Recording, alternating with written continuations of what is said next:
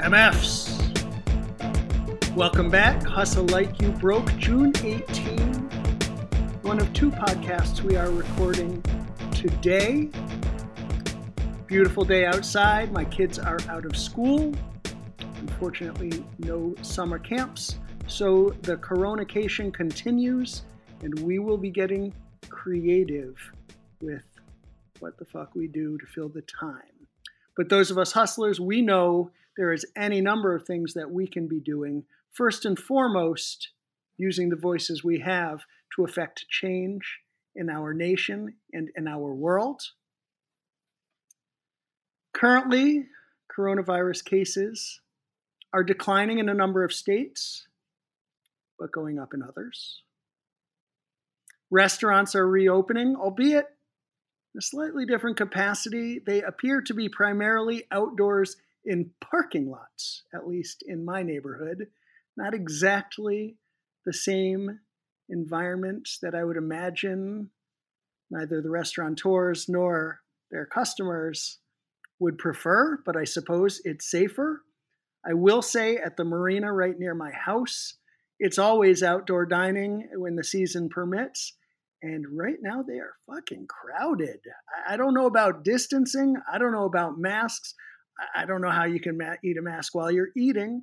And people are pretty cramped in those spaces. So a lot of people not caring, or at least not when they're eating and congregating and trying to pretend that life is back to normal. We will see if that leads to a second wave.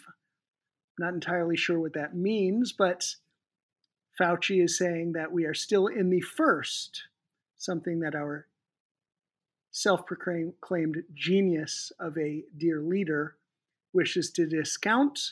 I suppose it's not in his best interest politically to tell people what's really happening in the world, and whenever has he done that anyway. But again, I'll relent with the politics, for the moment at least.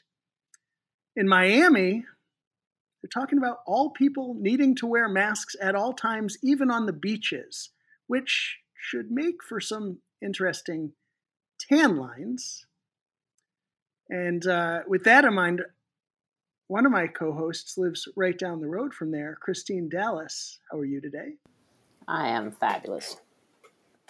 And will you be wearing a mask while tanning?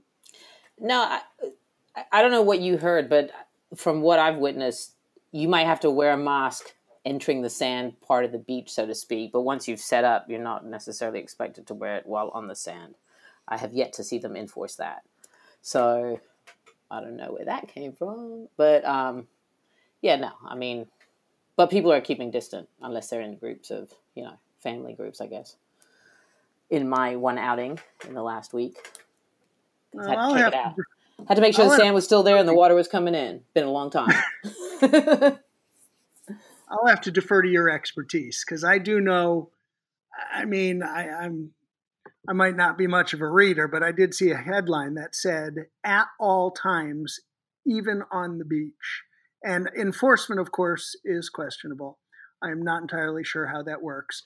I do know the beach around the corner from my house. Last night I was driving by and it was mobbed. It was an absolute mob scene. So distancing, what's that? I'm not really sure.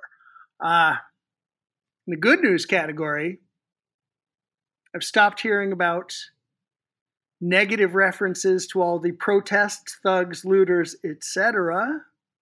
Seems that rhetoric is on the decline. On the other hand, Black men getting shot in America continues to rise. Surprise, surprise. Can only hope something, I don't even know. I was going to say we can only hope something positive comes out of all of the recent protests, but are they? I just don't know. Again, their doofus of a dear leader has proclaimed an executive order that's supposed to, speak to the need for police reform of some sort, but as I understand it, it makes light suggestions at best. No meaningful change to be enacted. And he's embraced people that have how do I even say, the people in Buffalo, the officers that actually resigned their post because of the mistreatment of the people who knocked over a 75-year-old man. And somehow they are embraced and appreciated by dear leader.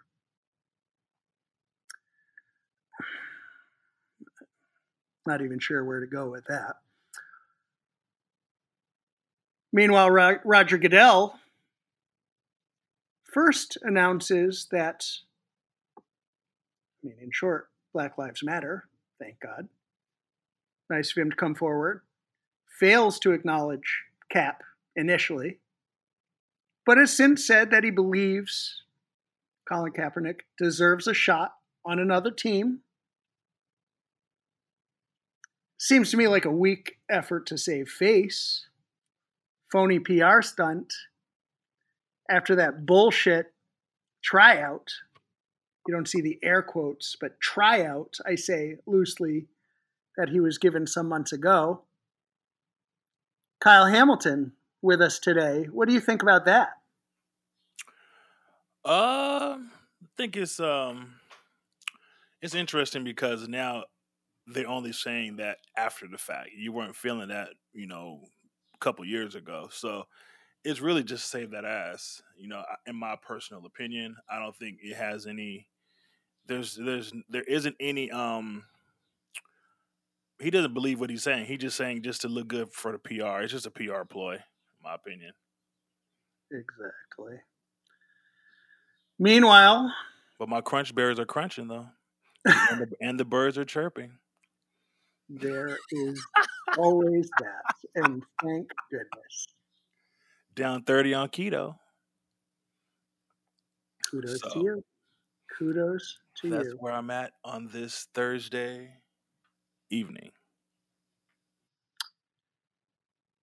Meanwhile, in the world of sports, sticking with that theme for just a moment, baseball looks closer to happening. Talking about a 60-game season, seem closer than ever. Fingers crossed, who knows? NBA is coming back in the Disney Wide World of Sports complex.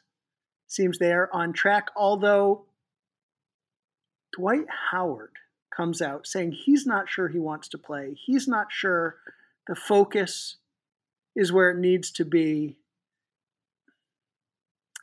And I appreciate that. Of course, I agree with that theoretically, but Dwight Howard has got to be the softest motherfucker in the entire NBA. And always has been. The dude is a fucking beast. He's a man-child, a fucking specimen in theory. He's gigantic. He's stacked. But he's fucking soft. And it's no surprise he's not won a championship ever before. It might mean something if his statement came from LeBron. And I'd love to know LeBron's response. Maybe he has. They're on the same team now. Maybe he said something. I'm not sure. But, Kyle, I know you agree with me that Dwight Howard is soft. So, I just had to put that out there. I'm not even sure why. But, in golf, the RBC Heritage Tournament is underway now. Never heard of it? Neither had I. It wasn't necessarily one of the big ones, but in golf, they've been testing everyone, not just the players, not just the categories, everyone connected. Something like, it's just under 1,000 people have been routinely tested for the second week in a row. There have been no positives. So all the biggest players in the world are participating in the tournament right now. Everybody's enthusiastic. Everybody wants to play. I think that speaks to a general sentiment in sports. And I think it speaks to a general sentiment in entertainment too. So good on that. And best of all, the Premier League has come back. Not best of all so much because I am a huge advocate of soccer, American soccer, what is otherwise known to the world as football. And I love the sport, but the best thing, of course, for anybody that's seen it is all teams took a knee. before the start of their games yesterday, and wore shirts that said Black Lives Matter in place of their names on the back. So kudos to the Premier League. I can only hope other leagues respond as well. In post-game news conferences and what have you, it was acknowledged that sportsmen in the UK, at least, acknowledge their responsibility and their platform and the value of taking a stand. It's great to see it happening overseas.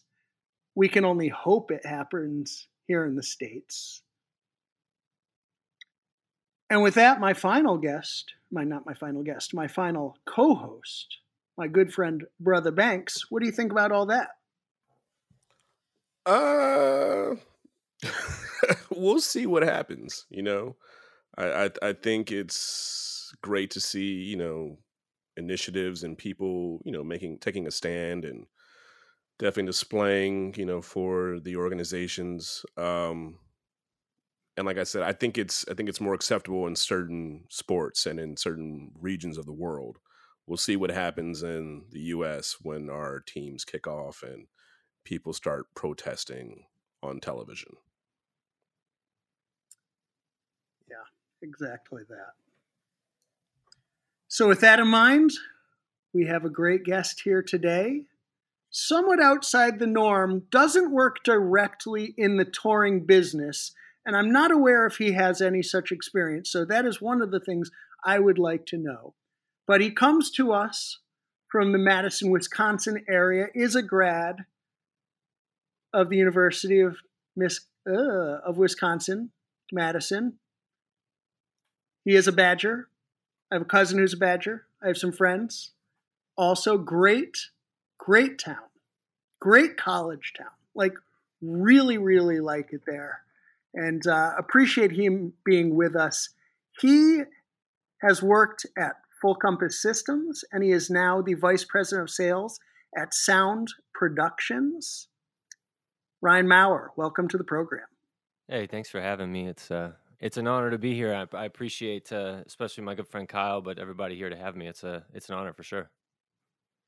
I mean, I suppose you haven't spent enough time listening to the podcast to know I love ripping on people who praise Kyle. Well, I have listened to it a bit, and well, I mean, he is the diamond fader after all. And I will also say, for the record, there may be times when Kyle comes up today where our listeners would anticipate a snarky comment or remark, but his witty repartee might be a little absent from today's discussion. We are hoping he will be with us for as much as possible, but I do know he has another competing obligation. He is a busy man, and who can begrudge him that? For those of us that are not busy these days, I can't hold it against him that he is. So I appreciate him doing what he can. And you won't hear me say this very often, but he gets a pass for not necessarily dedicating his full time and focus. Although I will point out for the record that I do consider this a primary obligation. And our viewers, certainly our listeners, deserve that respect and appreciation that they be put first. Are you there to speak to that, Kyle? It's shady. It's so shady, man. I know. I'm a motherfucker. I am aware of that, and thank you for pointing it out, Chris Lee. So, Ryan, again, you know Kyle well, and I do know that, I've worked with companies like Sound Productions, and honestly, I'm not even sure if it was with Sound Productions when putting together, playback rigs for other artists when we've gone through the process. I'm not the one directly involved with that because that's not my direct responsibility, other than let's get some quotes, let's make sure it's the right equipment, let's make sure we're doing what you need. But I do know that one of the things you guys do is things like providing the equipment for playback rigs. I do know that with Kyle in particular, for all that I bust on Kyle, I've always said I believe he is one of the great front of house engineers. Absolutely. And I do understand that you provided the components for his rack. So tell us a little bit about what it is that you do. Tell us a little bit about your company, your field, just so our viewers understand. Yeah, definitely. Well, first I got to tell the story about how I met Kyle, because this is cool, and it kind of goes back to what makes the industry pretty special. But so y'all had Rob Stevenson on yesterday, or that it was published yesterday, and so I listened to that, and actually Rob's a good friend of mine and a good friend of our families, and so about a few years back, Rob actually posted, it was on Instagram or something like that, and he had his studio rig or his road rig, because Rob's on tour quite prominently, but he was like, man, this gear is beat up, it's busted, there's I just need something that can kind of stand itself up, that I can take on the road with me and stuff like that. And at the time I didn't know Rob, and so I responded to him and I was like, listen, man, I can, I'm on that side of the industry in terms of keyboards and monitoring and all of the rigs that you would be taking on the road with you. And so I just said, hey, I'm happy to help you if you're interested in that. And many of the artists that Rob works with, my wife and I are big fans of. So Rob reached back out to me. I think he thought I was like some really sketchy dude from Wisconsin, just reaching out to him, wondering what what I wanted truly, but really it was just to help out as best I could. And so shortly after that, the Super Bowl was in Minneapolis, which is 6 hours from here in Madison. Which, to your point, thank you for the Wisconsin shout out. UW all the way, that's for sure. And so Rob was like, "Why don't you come up to the cities? And I got a couple gigs I gotta take care of, and you can kind of see what I do, and then we can figure out what we might be able to partner on and make happen." And I was like, "That's pretty cool." And so I drove up there, and that was a couple years back when Dave Matthews Band was doing the night before show right before the Super Bowl up at the Xcel Energy Center. So I drove up there and went to meet Rob. He's like, I'm in this hotel. This is so I knock on the door and I meet Rob, and we're talking through what's going on, and he's like, we gotta go on this gig. So we jump in a car and we fly over to the Washington Hotel, and it was with his client Charlie Puth, and so we spent some time warming him up, and I'm just kind of watching Rob do his thing, which was pretty cool. And then we go over to the gig, and I wasn't correlating what was happening, what the gig was. This was the Friday night before Super Bowl Sunday, and we're walking past people, and I'm kind of just trying to keep up with Rob. Anybody that's been with Rob for any more than 2 minutes knows the guy flies about 1,000,000 miles an hour. And suddenly I recognize that every person walking past me is like 6'5" and 250. I couldn't get it. And then the moment that I realized where I was is when Dan Marino walked past us. And I was like, oh, we're at the NFL, like the commissioner's dinner. This is pretty cool. And so we ended up, doing the Charlie Puth thing. And then that night, zipped back to the hotel, and Justin Timberlake was doing the halftime show. So Rob wanted to work with them after rehearsals on that Friday night that Justin had at the stadium. So I was hanging in the room with Rob, and he's like, all right, man, you gotta bounce, because Justin's gonna come up and we're gonna work through a couple things, just cool him down, and all the things that the vocal doctor does. And so I was heading out of Rob's room, and the room he had was at the corner of the hotel, so the door actually opened up, and it was to a hallway, but down the hallway, not like perpendicular, but literally looking down the hallway. So I opened the door, and Justin's walking at me by himself, walking right at me about 30 feet away. And it was this hot moment of this moment of, I don't know who you are, but I certainly knew, who Justin was. And I froze because I didn't know what to do. And Justin looked at me like, why is this dude stamping out of, Rob's hotel room? This is kind of bizarre. And over the corner of my shoulder, I hear Rob go, goodbye, Ryan. And that was kind of Rob, get out of here. But that was this moment of recognition that, man, this industry is so unique, right? And from the front end to the back end of the products, to the artists, to the tours, to the crews and rigs that are doing all the work that most of the time just don't get any credit for it, right?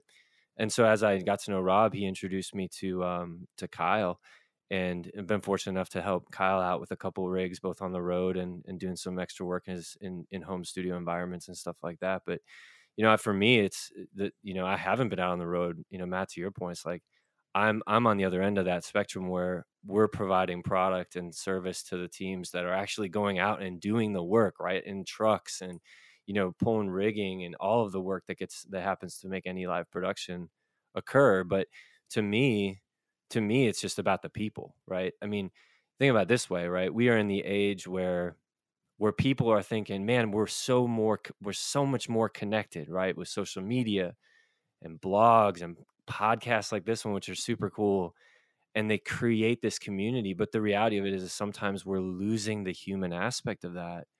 And in our industry, like what we all do, it's all about the people. The moment that we lose that, we might as well just pack up our bags and go home, because it doesn't matter anymore, right? And in the worlds of, not to dig on, get too political, but the worlds of Amazon and this faceless thing, that's not what makes, life, or specifically our industry, special. So for me, having someone, like a Rob Stevenson as a truly a friend of mine and our families, right? Our kids call him Uncle Rob when he calls, right? So that's an incredible thing. It's about people and relationships and about what creates community. And then what we do every day, from a professional side, well, it has to start with that same thing, which is the people. We don't want to be a product vending machine, right? I said to y'all before we jump on the call, is like, I owe everybody a microphone. And that's not because of, of anything, but we want to be creators, and we're artists, and we're people first, and the systems that support us are just simply that. They're not what makes us special. And, so from my perspective, and what we do professionally helps get that done. And it helps keep the special aspects of what we are as human beings in collectively being together at a concert or in a theater or a festival, especially in this day and age, right? We can't do those things. People are aching because they wanted to go to be together. And so for us, that's what makes, what we want to do special. So I just want to jump on that soapbox because it's important, as, to answer your question, Matthew, right? It's like, well, there's these, Sound Productions, for example, is we're an incredible team that supplies products to touring companies and production companies. Well, if we just become a box and just ship a box, that's not any fun. I mean, nobody's here to do that. So we want to be someone who, and a team that can actually help, folks on the road, and folks in churches, and folks in schools that are doing production environments.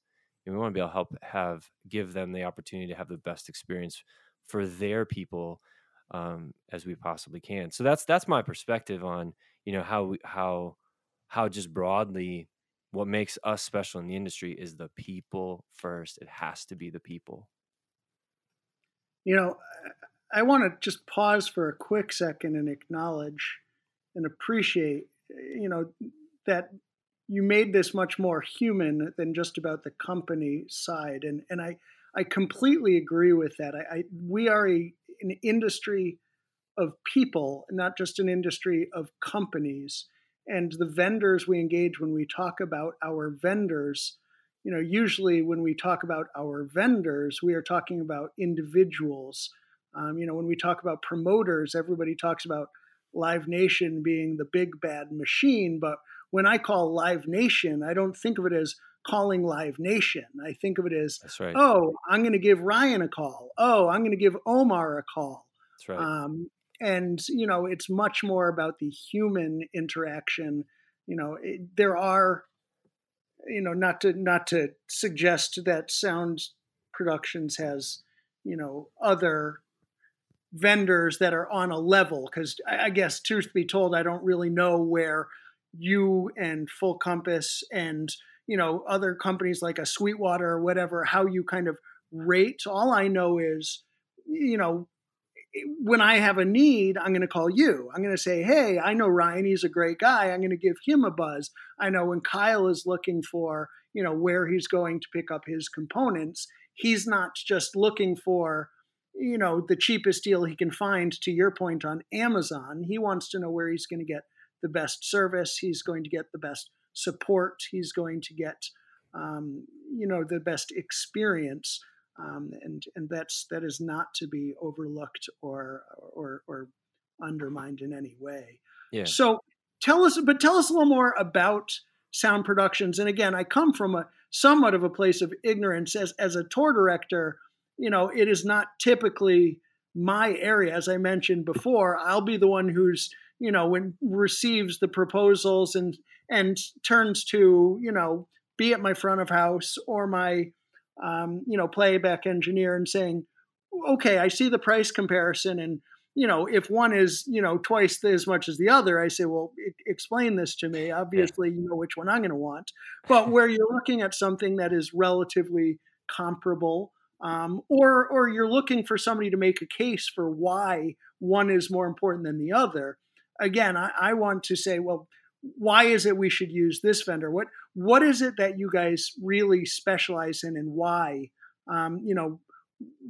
And how does that factor into the decision making and into the broader production related decisions in this industry? Yeah, no, I appreciate that. It's to your point, it's where we fit in kind of this broad goal of trying to create cool events and cool experiences for concert goers and theater goers. It's Sound Productions was actually started about 43 years ago for my 44th, so more than 40 years ago. 10 years older than Kyle Hamilton, but it was a 40 plus year old business. Actually, it's cool. So it started in Dallas, Texas. So back in the day, touring companies, and everybody knows this, right? Is that, you'd travel to a city and then you'd have a backline company come do your PA and everything for you, right? That was kind of the deal. So Sound Production actually started that way. And the way it started was actually Elvis was in town and needed backline support essentially. Excuse me. And so our founder, Charles Kitch, actually went out and did the work for Elvis. And then Elvis's tour manager at the time said, man, would you come on tour with us and help us the rest of the way? So that's kind of how we started. And you fast forward 40 years. And, now we have a location in Dallas, Texas, which is our headquarters. And then we just launched a location here in Madison, Wisconsin, which I'm fortunate enough to lead an incredibly talented team here. And so really where we kind of fit, and I think it's fine. I think, Matthew, your point's like, hey, you got Sweetwater, you got GC, you got, someone like a Sound Productions. How does that all work? Well, for me, first of all, it's the moment that any of those companies lose their special sauce, we all collectively lose, right? Which means the people, again, and I'm going to get annoying with this, but if it's not about people first, both in our teams and the people we support, then let's just go home, man. Let's just take our ball and go home and go sell, nuts and bolts or something else, right? But for us, we support touring companies. So that's been a unique thing for us in the recent few months, right? Nobody's on the road, but generally, if somebody's looking to fly a rig, if PA or whatever that happens to be was like JBL rig, or if it's like a Yamaha Nexo rig, or L Acoustics or Meyer, those big boys, that's where we fit, right? And so we actually will be partnering with tour and production companies to sell them products so that they can take it down the road with them. But that's everywhere from the PA rig back to the LD in the back that's running lighting, and the board that's doing all the control work. That's all stuff that we support, and from a highly technical standpoint. I got a good friend, and Kyle knows him too, but Sean Quackenbush is a good friend of ours, front of house for Brandy Carlisle, has spent a bunch of time on the road with Robert Randolph, the family band, spent some years with OAR and a ton of extras. And I say this without trying to be pandering, because it's the truth of what I believe is there are the two best, two of the best front of the house players in the game are Kyle Hamilton and Sean Quackenbush. If you all want to go listen to a live mix, listen to one of those two guys. But they're the type of folks that we go to and say, listen, Kyle's a Digico guy, and so a dealer like us would be able to support that product from front to back, right? So it's what are you looking to accomplish, channel count, all that technical stuff. But then ultimately, once it's out on the road, are we able to support it? And that's what we do. So it can be anything from a USB mic, right? I'm talking into a little, recording rig here in my home office, into all the way up to a VTX rig flying at a 25,000, attendee amphitheater, right? So that's what we do.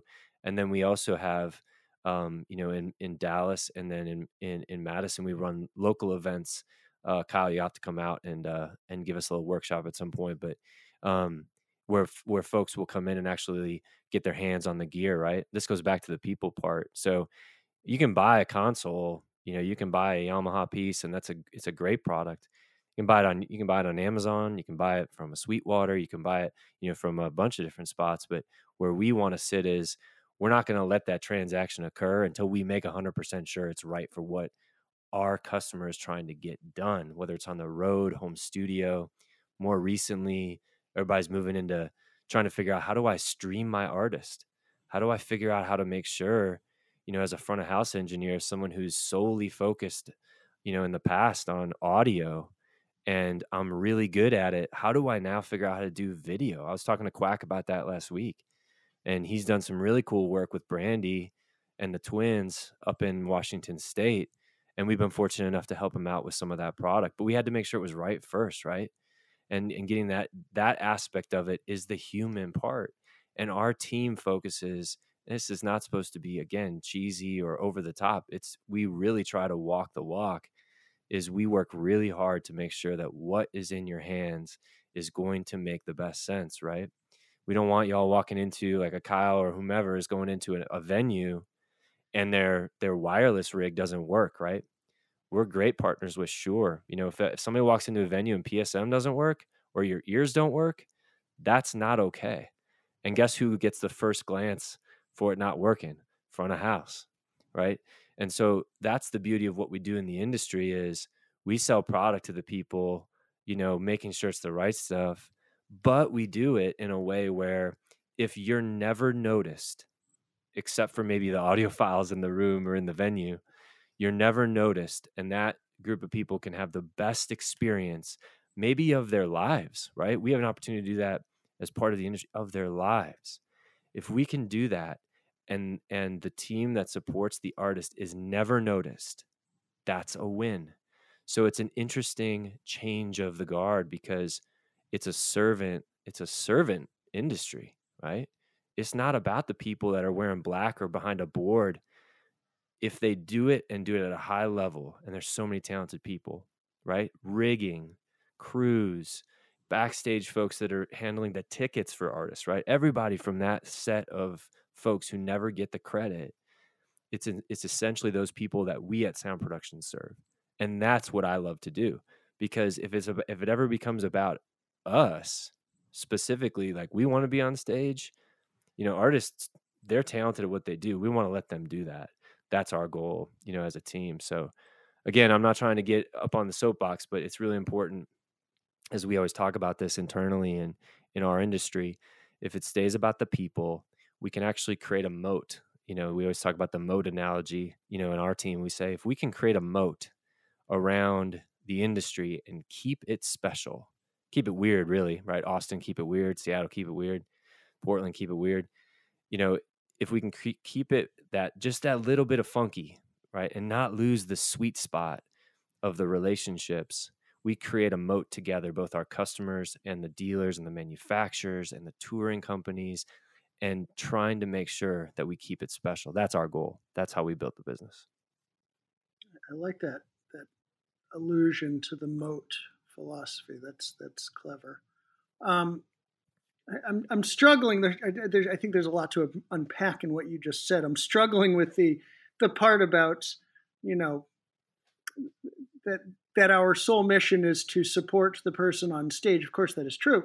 But that the intention is for the people in black to remain unseen. Of course, we are here representing those people and believe that it is important that those people have a voice, those people have an identity, those people are acknowledged and provided the tools to thrive. But I suppose, again, you work in support of those people thriving in some capacity. Right. So I wholeheartedly appreciate that. But take us back. I mean, I'm assuming that you guys specialize primarily in audio. One, because that's what you're talking about. Two, because you call yourself Sound Productions. It seems pretty obvious. But correct me if I'm wrong. I mean, did you start as an audio company and start expanding into other technologies? And I asked that as part of the larger question. the evolution of the company, which speaks to the evolution of the industry and the expanding technical and technological changes that have occurred over the years. Yeah. Well, it's exactly it. So, we started, like I mentioned, as, working for Elvis and his backline. And, there were a bunch of tours that came through, the United States in the mid to late 70s. But, we've got a pretty cool set of tour T-shirts that, our team internally, has access to. But our founder, Charles, was wildly connected. He started in a local music shop in the Dallas area and actually sold actually sold the first guitar to Stevie Ray Vaughan, and so he knows the Vaughan family pretty darn well. And he also, as part of that, when Billy Joel would come through touring, in the 70s, he and Billy got pretty close. So actually last year he was able to join him on stage when he came through and play guitar with him, which I thought was pretty cool. So there's this deep rooted, servant. We want to go back to your point, is we want to serve those who really deserve the credit, right? I mean, those that put the shows on, we don't want to get in the way of that. And so that's the spirit that Charles kind of laid out for us, 45 years ago. So, but back then, it was about PA and making sure that, anywhere from console and audio chain was taken care of, all the way through, stage mics and all of those things. But, as the world changed, especially just as you noted, is, a company like ours has had to, change and develop over the years, because, as an audio company, you go to a concert and now it's full blown, full soup to nuts. You got video, and lighting rigs and a full gamut of front to back production. And so while we're called Sound Productions, and our logo actually has a keyboard on it, because that's the very essence of the grand piano that we were able to provide as backline back in the 70s. That's our source. But ultimately, today, and as we had to grow, it was this ever changing environment in terms of the industry, where, well, now you have video, and back in like the late 90s, early 2000s, you'd have big projectors firing at a wall, and even in that environment, having to move into that space as a quote unquote sound productions, that had to happen. Well, now you fast forward another 10 or 15 years, and the equipment, the gear, and the technical aptitude of crews has just skyrocketed. And now you have LED walls, and you have full moving heads on stage, and you have a lighting console in the back of the venue that's doing all of this work, and it's all synchronized to what's happening on the stage from an audio standpoint. You have that piece, and then you add in video, which is, so many folks are capturing the experience in real time, right? So you have camera folks that are moving around. All of that becomes part of what we do at Sound Productions, because it's part of the production. So, while our name is consistently, Sound Pro, we move from, pro audio to video to lighting. We even do, MI. Kyle, I think Kyle is a good friend. There's a great keyboardist, Buddy Strong, who is a Nord artist. So we're a dealer for Nord, but he's a good friend of ours. And so it moves all the way through that, right?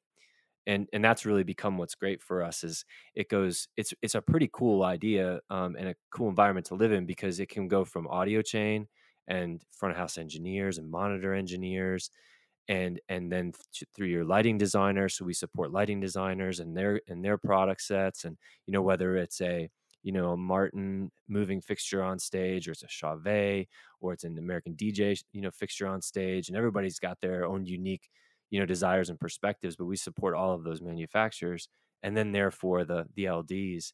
And then you have video folks who are doing all of this switching behind the scenes and moving cameras and doing things to capture the video.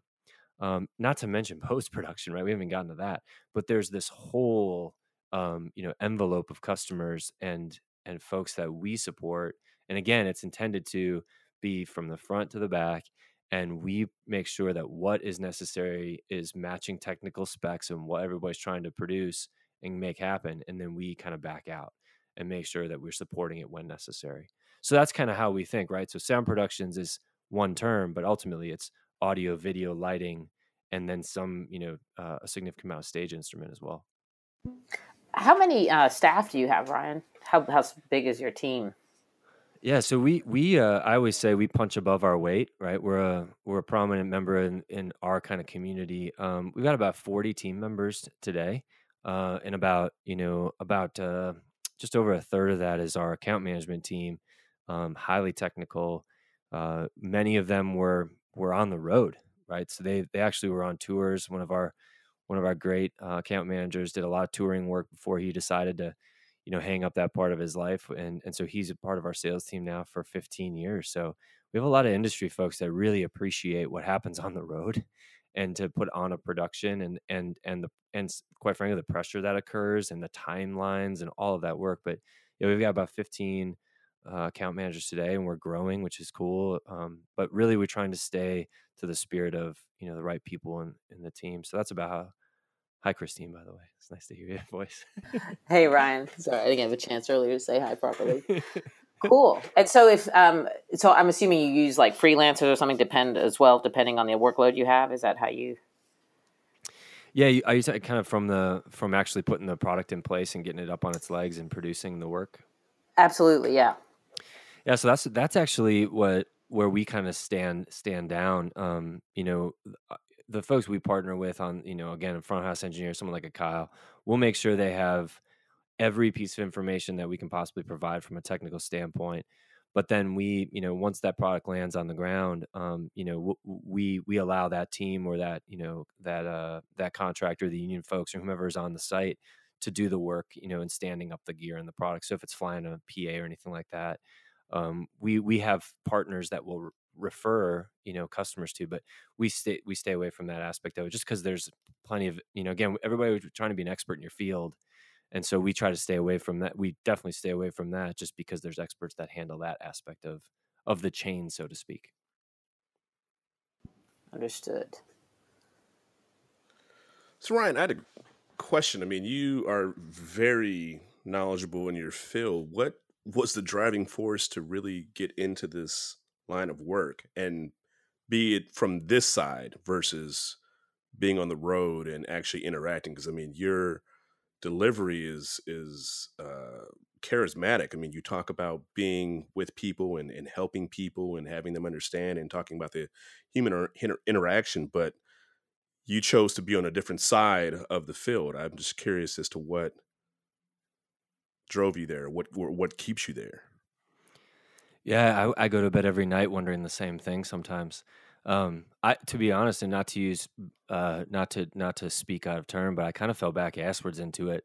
And I grew up in a musical family. I didn't play any instruments or anything like that, but I've always loved live music, and so for me it was as I started to grow up and think about what I want to do with my life, right? Spending my time at the University of Wisconsin and in an arts community. I mean, we're the Austin of the North, and it's just really freaking gold here.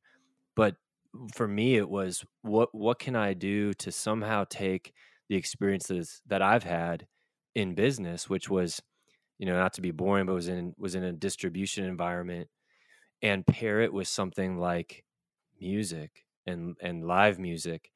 And then through my personal growth, which, all of us are always on a journey, but through my personal growth is how do I help other people? How do I take what I have and actually help other people become better at their jobs, maybe become better friends? Someone like, again, going back to my friend Rob, is how do I help Rob become better at what he does? Because I can't do it, right? I'm limited in what I can do, but I also know what I'm good at, what I've been gifted with.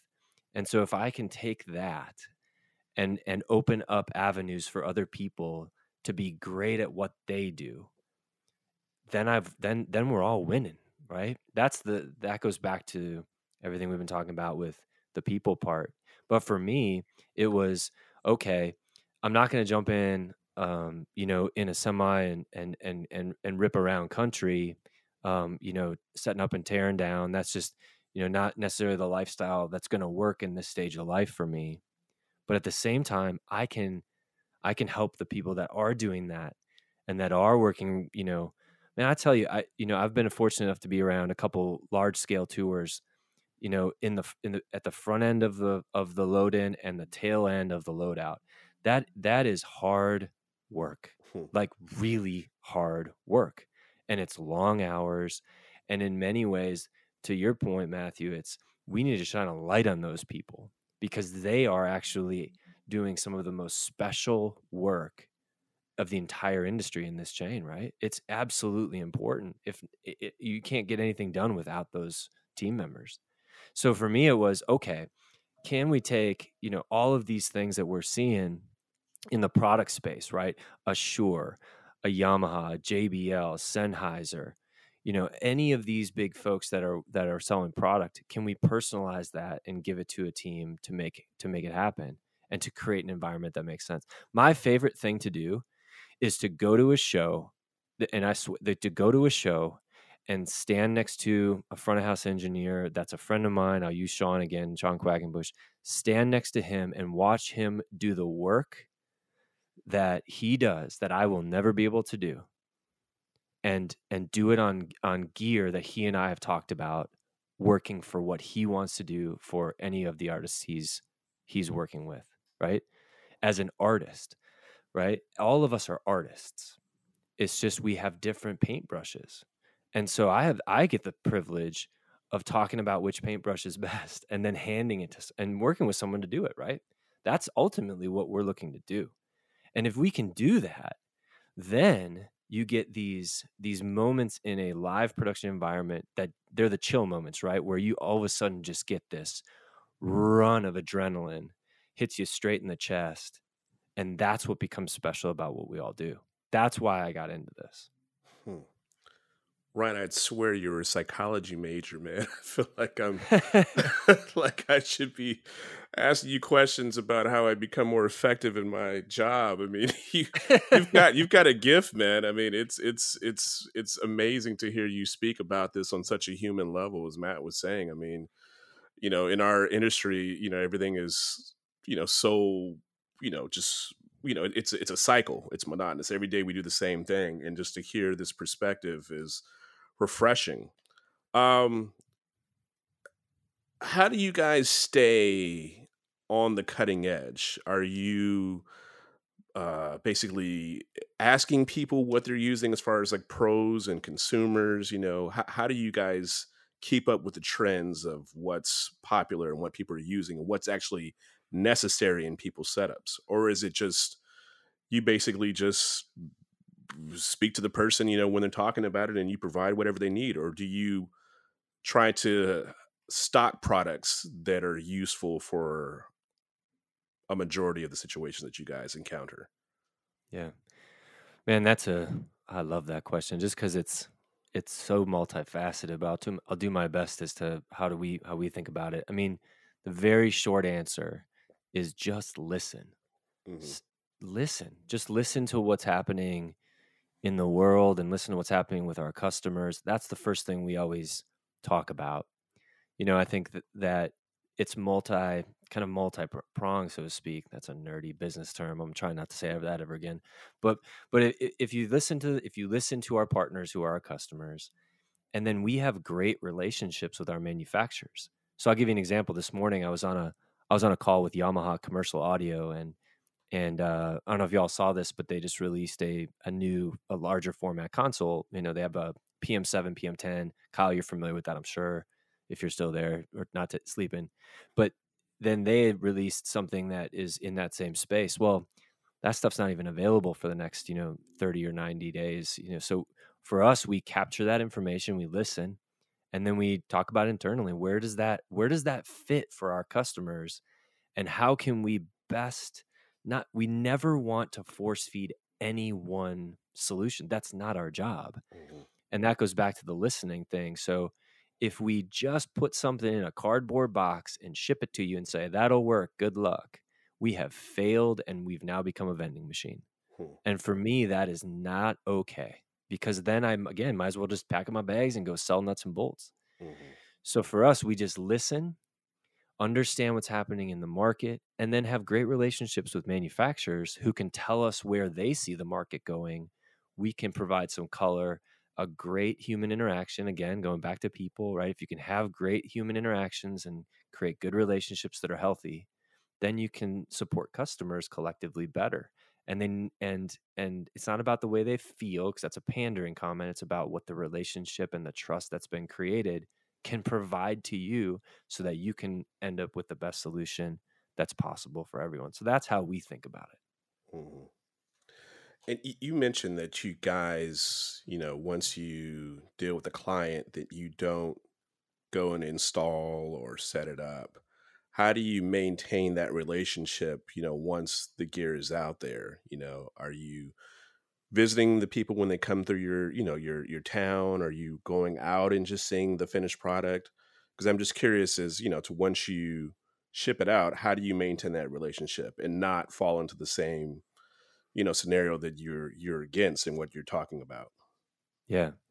Well, that's boy, that's like $1 million question, because if there are some folks who would take that would take that question and go, well, we basically got that one done. We wiped our hands of it. It's out the door. It's on the street there. It's on tour now. We don't have to worry about that until the next thing comes along. Well, you just made yourself a box sale, and that's not the right. That's not that's not the right way to go. The right way to go is, and we do this internally, is we have a set of expectations for our team, and it's the human, again, it's the human aspect, right? They follow up, and they're talking to anyone who's on the road.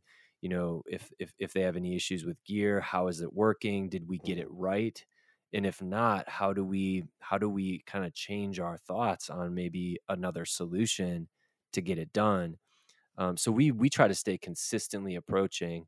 And then the other thing is going back to the conversation around products, and as new technologies come to the forefront, well, we want to make sure that those technologies are communicated, and any market trends that we see are communicated to our customers, not because we want them to buy the next thing, but because we're trying to make sure that we're educating everyone as much as possible on anything that's changing in the world and changing in terms of technology, so that if there is a better way for our customers as they consider that, and our partners, then they can go ahead and approach it. So that's how we go about it. Is this constant? It's a relationship, right? It's a constant thing, and it takes work, and it doesn't just happen overnight.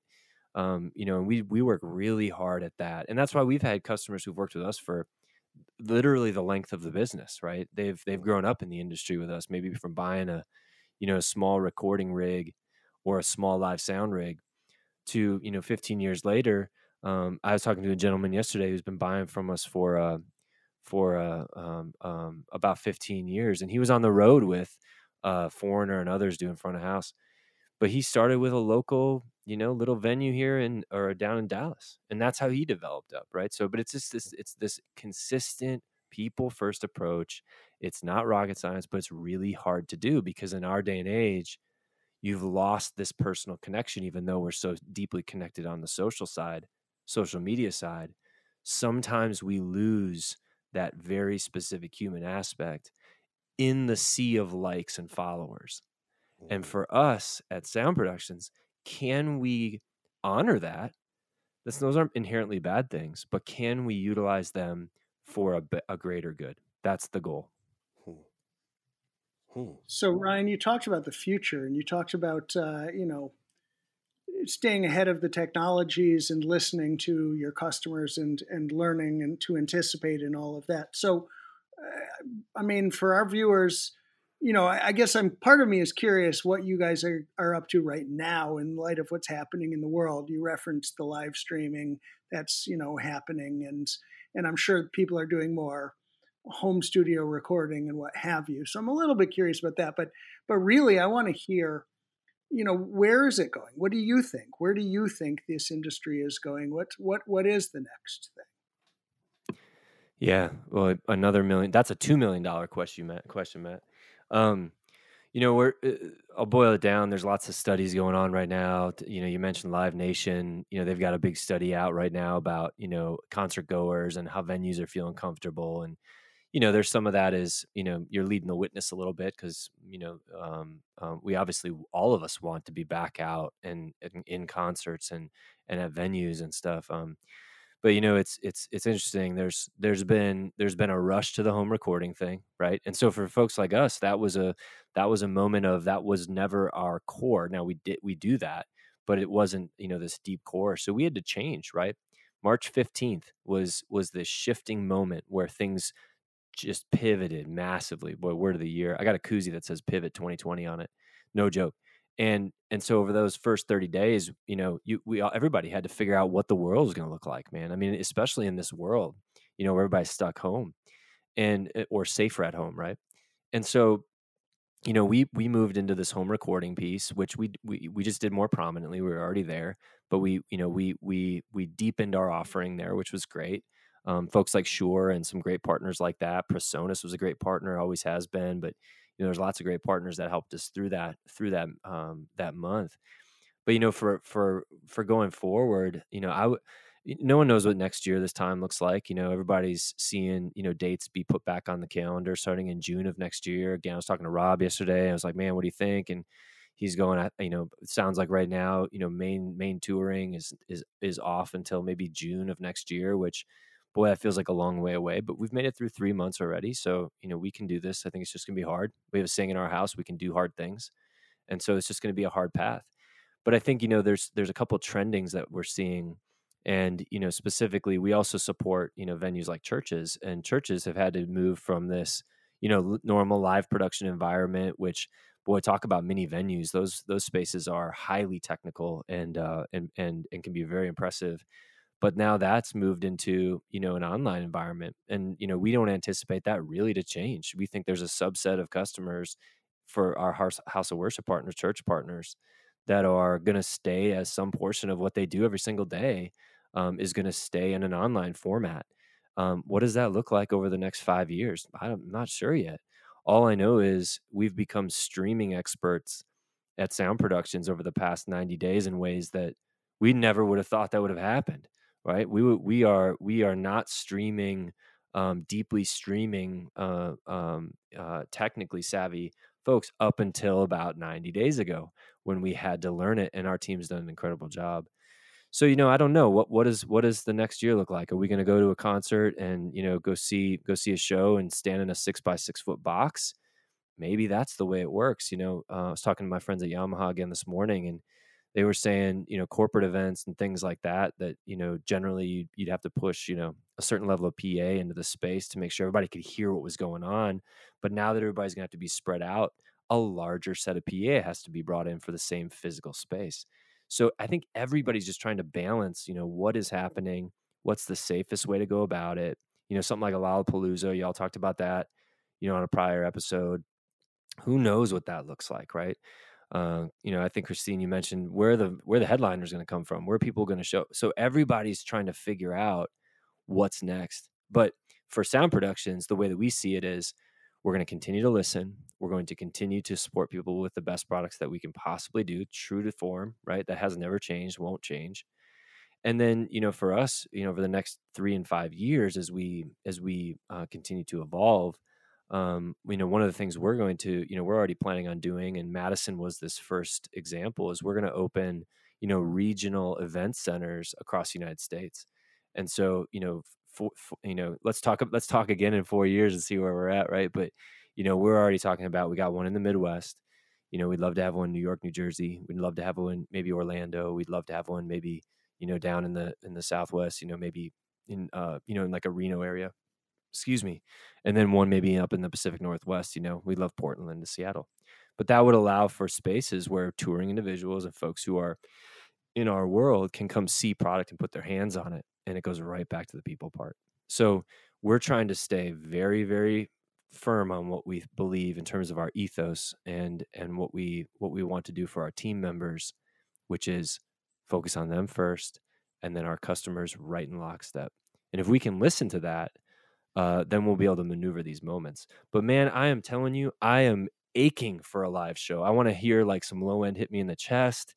I've been missing it. So, my Shure in-ears are great, but they do not replicate being at a live show and hearing that first note hit. So we got to get there, but we'll do it safely. Ryan, I gotta say, you are a smooth motherfucker. Listen to this guy.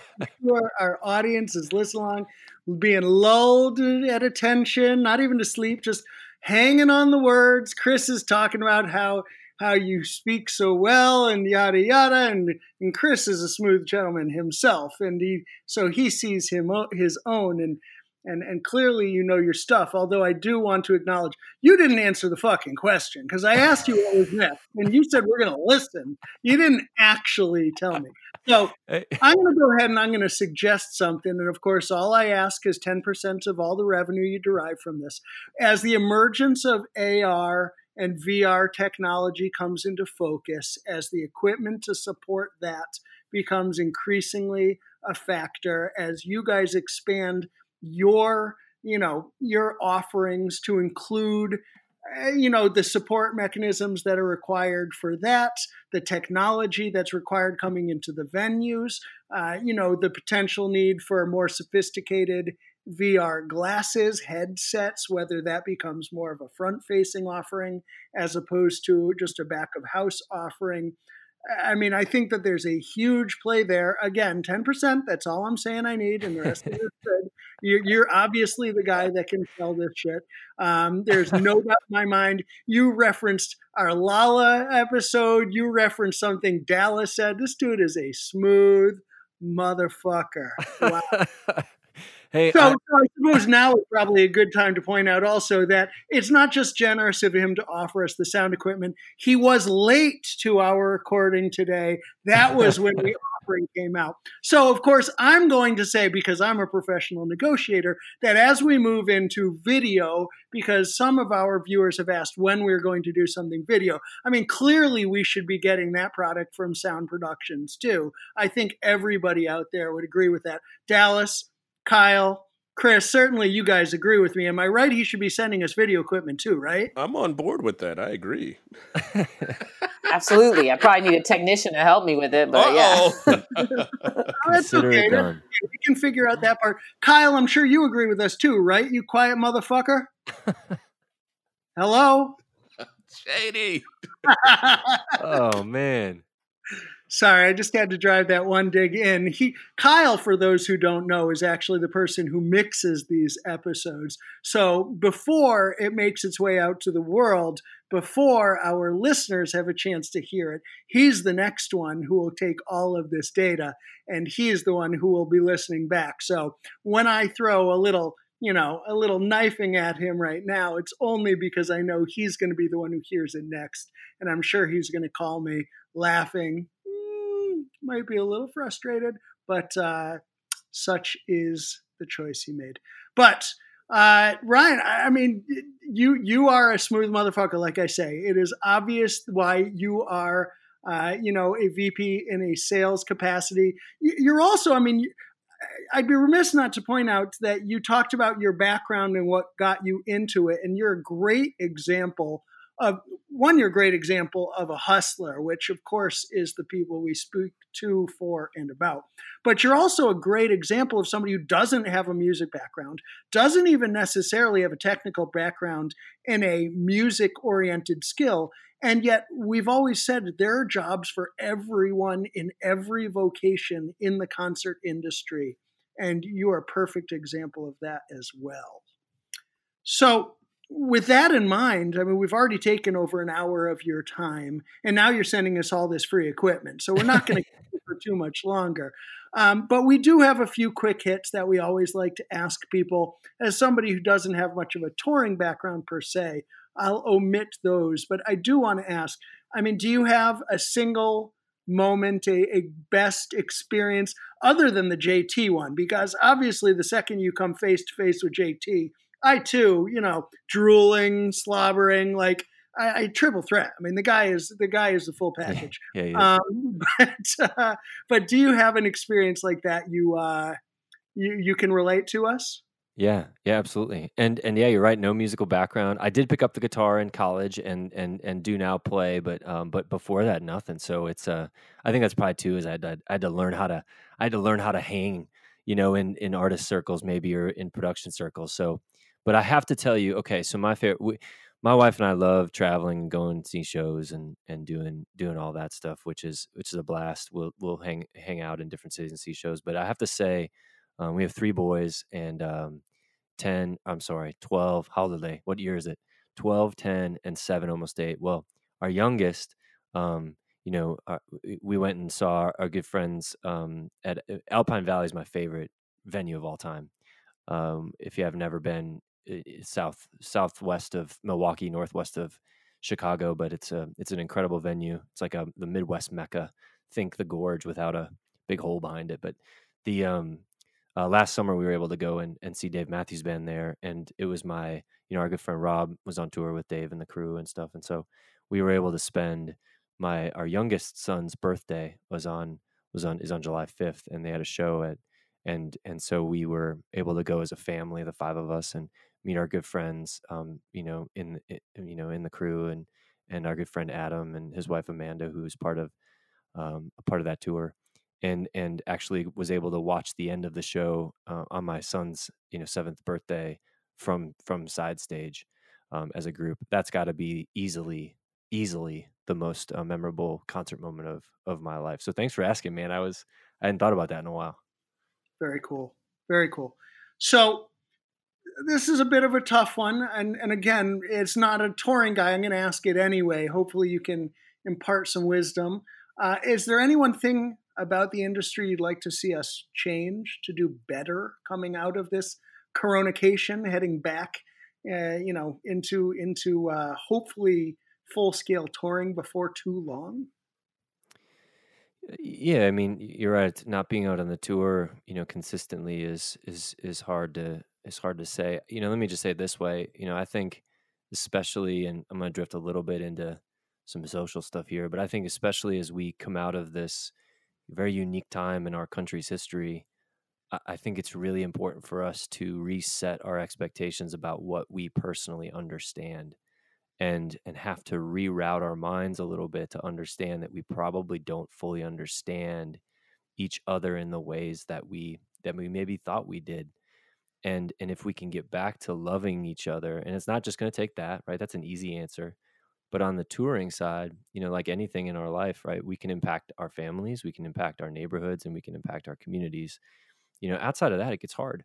But if we can start with that base level, I would ask the touring industry and the live music industry to really look at themselves and ask tough questions around, who's on our tours, who's on our crews, how are we thinking about having just a deep sense of diversity in cultural backgrounds and religious backgrounds, and just ensuring that the gate to becoming someone on tour is not closed because of X, Y, or Z. I think that's one thing that I would, like to see all of us do, but specific to, our world today. I think that's very astute. And again, you are a smooth motherfucker. This time, Ryan Maurer, Sound Productions, any shout outs, parting shots? Shout outs. Well, I just want to thank you, Matt, Christine, Kyle, Chris. I mean, this is really a cool thing you're doing. I appreciate that you're doing things for the folks that deserve them the most. And I would also like to say thanks specifically to the Diamond Fader himself, Mr. Kyle Hamilton. I look forward to seeing you, sir, on the road at some point here in the near future. And then I just wanted to say, quick shout out to my good friend Rob Stevenson, who you had on the episode, but is the conduit for this conversation occurring over the past few years. So, and then all y'all out there that are hanging in here, trying to get through this interesting season. Certainly our team's thoughts and prayers are with you all too. So, hang in, we'll get there. Very nice. And do you have any socials you'd like to share with us? Yeah, we've got soundpro.com is our website. That'll be changing rapidly over the next 6 months. We're rebuilding that. And then you can find us on, Instagram, Facebook, Twitter, under Sound Productions 1973. Excellent. Well, Ryan, you've been great to our listeners. If you haven't heard the episode yet with Rob Stevenson, that actually dropped 2 days ago, and dropping, 2 days ago today, not from the time this one will air.